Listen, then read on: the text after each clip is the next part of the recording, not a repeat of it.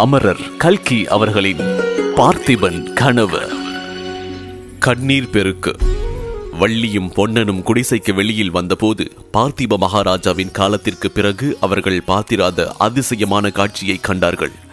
உறையூர் பக்கத்திலிருந்து காவிரி கரை சாலை வழியாக அரச பரிவாரங்கள் வந்து கொண்டிருந்தன.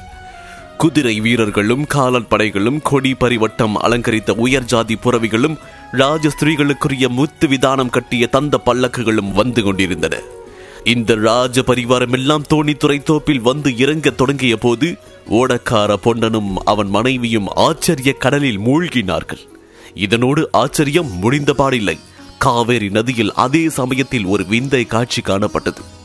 உறையூர் பக்கத்திலிருந்து அலங்கரித்த பல படகுகள் அன்னப்பட்சிகளைப் போல் மிதந்து கிழக்கு நோக்கி வந்து கொண்டிருந்தன. அவற்றின் நடுவில் சிங்கக்கொடி பறந்த அழகிய படகை பார்த்ததும் சக்கரவர்த்தியும் அவருடைய பரிவாரங்களும் தான் வருகின்றார்கள் என்பது பொன்னனுக்கு தெரிந்து போயிற்று. ஒருவேளை அந்த படகுகள் எல்லாம் இந்த தோணித்துறைக்குத்தான் வருமோ என்று பொன்னன் எண்ணமிட்டுக் கொண்டிருக்கையிலேயே படகுகளின் திசை போக்கு மாறியது. காவேரியை குறுக்கே கடந்து வசந்த தீவை நோக்கி அவை செல்ல தொடங்கின. ஓஹோ, சக்கரவர்த்தி வசந்த தீவுக்கு ஏன் போகின்றார்? ஒருவேளை மகாராணியை பார்க்க போகின்றாரோ என்று பொன்னன் நினைத்தான். உடனே தோப்பில் வந்து இறங்கிய வீரர்களிடம் நெருங்கி போய் விசாரித்தான். அவன் எண்ணியது உண்மை என்று தெரிந்தது. சக்கரவர்த்தியுடன் குந்தவி தேவி, சிறு தொண்டர், அவருடைய பத்தினி முதலியோர் அருள்மொழி ராணியை பார்க்க வசந்த தீவுக்கு போகின்றார்கள் என்று அறிந்தான். மேலும் விசாரித்து அவர்கள் அங்கிருந்து திரும்பி இந்த தோணித்துறைக்கு வருவார்கள் என்றும், இங்கிருந்து சிறு தொண்டர் கீழ சோழ நாட்டுக்கு யாத்திரை போகின்றார் என்றும், சக்கரவர்த்தியும் குந்தவி தேவியும் உறையூருக்கு திரும்புகின்றார்கள் என்றும் தெரிந்து கொண்டார். அந்த சமயம் வசந்த தீவில் தானும் இருக்க வேண்டும் என்றும், என்ன நடக்கின்றது என்று தெரிந்து கொள்ள வேண்டும் என்றும் பொன்னனுக்கு உள்ளம் துடித்தது. ஆனால் அந்த ஆவலை வள்ளியிடம் தெரிவித்த போது அவள், நன்றாயிருக்கின்றது, சக்கரவர்த்தி அங்கே போயிருக்கும் போது அவருடைய கட்டளை இல்லாமல் நீ ஏன் அங்கே போக வேண்டும்? என்ன நடக்கின்றது என்று தானே தெரிகின்றது, அவசரம் என்ன என்றாள். எனவே பொன்னன் துடிதுடித்துக் கொண்டு இக்கரையிலே இருந்தான். ஒரு முகூர்த்த காலம் ஆயிற்று. வசந்த தீவின் தோணித்துறையில் கலகலப்பு ஏற்பட்டது. பலர் அங்கே கும்பலாக வந்தார்கள். படகுகளிலும் ஏறினார்கள். படகுகள் இக்கரையை நோக்கி வர தொடங்கின. வருகின்ற படகுகளை மிகவும் ஆவலோடு வள்ளியும் பொன்னனும் பார்த்து கொண்டிருந்தார்கள். அருகில் நெருங்க நெருங்க படகுகளில் இருந்தவர்கள் கண்ணுக்கு தெரிய ஆரம்பித்தார்கள். சிங்கக்கொடி கம்பீரமாக பறந்த படகிலே சக்கரவர்த்தியும் ஒரு மொட்டை சாமியாரும் இருந்தார்கள். இதற்குள் அவர்களுடைய பார்வை இன்னொரு படகின் மேல் சென்றது. அதில் 3 பெண்மணிகள் இருந்தார்கள். அருள்மொழி தேவி போல் அல்லவா இருக்கின்றது? ஆமாம், அருள்மொழி தேவிதான். படகு கரையை அடைந்து எல்லோரும் இறங்கிய போது பொன்னனும் வள்ளியும் வேறு யாரையும் பார்க்கவும் இல்லை, கவனிக்கவும் இல்லை. அருள்மொழி தேவியின் காலில் விழுந்து எழுந்து அவள் முகத்தை பார்த்து கொண்டு திகைத்து நின்றார்கள். அருள்மொழி தேவி அவர்களை நோக்கி தழுதழுத்த குரலில் கூறினாள், பொன்னா, வள்ளி, என்னால் இங்கே தனியாக காலம் கழிக்க முடியவில்லை. நான் திவ்ய ஸ்தல யாத்திரை போகின்றேன்.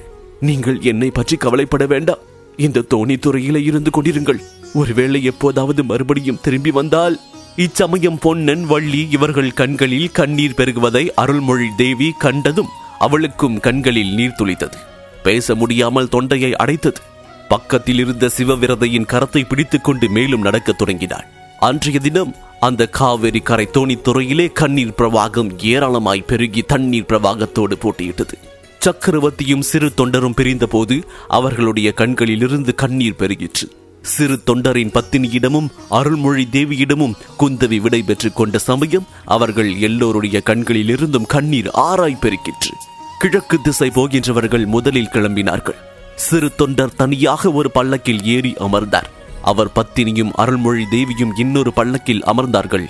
சேடிகளும் பரிவாரங்களும் தொடர்ந்து வர, குதிரை வீரர்கள் முன்னும் பின்னும் காவல் புரிந்து வர சிவிகைகள் புறப்பட்டன. சிவிகைகள் சற்று தூரம் போன பிறகு பொன்னனுக்கு திடீரென்று ஒரு விஷயம் ஞாபகம் வந்தது. அவன் ஓட்டமாய் ஓடி அருள்மொழி இருந்த பல்லக்கை நெருங்கினான். தேவியும் சிவிகையை நிறுத்த சொல்லி, பொன்னா, என்ன இவ்வளவு படபடப்பு ஏன் என்றாள். தேவி என்று பொன்னன் மேலே பேச நான் விழாமல் திகைத்தான். ஏதோ சொல்ல விரும்புகின்றாய் போலிருக்கின்றது, பயப்படாமல் சொல்லு. இந்த அம்மையார் இருப்பதினால் பாதகமில்லை என்றாள் ராணி. தேவி, பெட்டியை பற்றி சொன்னீர்கள் அல்லவா? என்ன, கிடைத்து விட்டதா என்று ராணி ஆவலோடு கேட்டாள். ஆமா, இல்லை, சீக்கிரம் கிடைத்துவிடும். அதை என்று தடுமாறினான் பொன்னன். அருள்மொழி சிறிது நேரம் சிந்தனையில் ஆழ்ந்திருந்தால் பிறகு, பொன்னா, பெட்டியை நீதான் பத்திரப்படுத்தி வைக்க வேண்டும். முன்னமே உன்னிடம் ஒப்புவிப்பதாகத்தான் இருந்தேன்.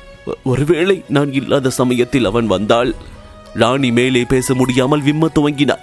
பொன்னன், ஆகட்டும் அம்மா, இளவரசரிடம் பத்திரமாய் ஒப்புவித்து விடுகின்றேன் என்று அழுது கொண்டே சொன்னார். சிவிகை மேலே சென்றது.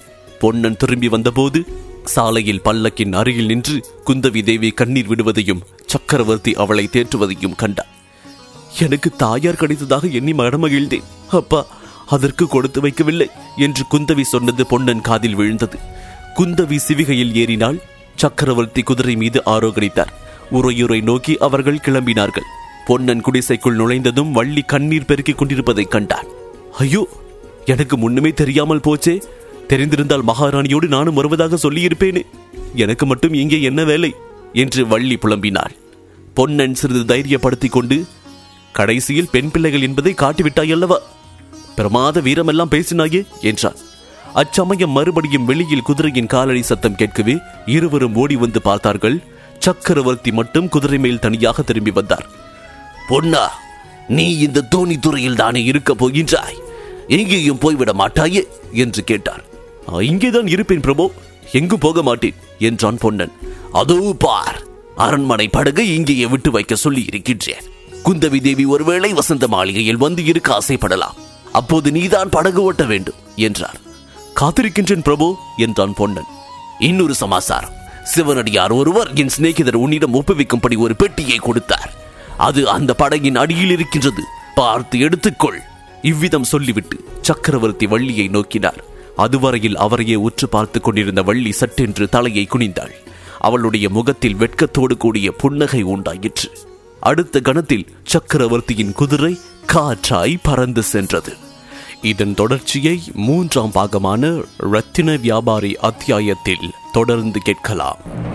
இதுவரை அமரர் கல்கி அவர்களின் பார்த்திபன் கனவு கேட்டீர்கள். உங்களுக்காக வழங்கிய நான் DJ முருகா.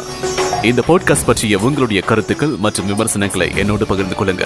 ஃபேஸ்புக்கில் ஃபைண்ட் செய்ய murugan.radio மற்றும் இன்ஸ்டாகிராமில் ஃபைண்ட் செய்ய murugan.dj. எங்களுடைய சவுத் ரேடியோஸ் குழுமத்திற்கு 5 நட்சத்திர மதிப்பெண்களையும் மற்றும் உங்களுடைய அன்பான ஆதரவையும் வழங்கிடு சவுத் ரேடியோ செயலியின் ஹோம் பேஜ் பகுதியில் உள்ள அனௌன்ஸ்மெண்ட் பிரிவிற்கு செல்லுங்கள். மீண்டும் மற்றொரு பாட்காஸ்டில் சந்திப்போம். உங்களின் அன்பான ஆதரவிற்கு நன்றி.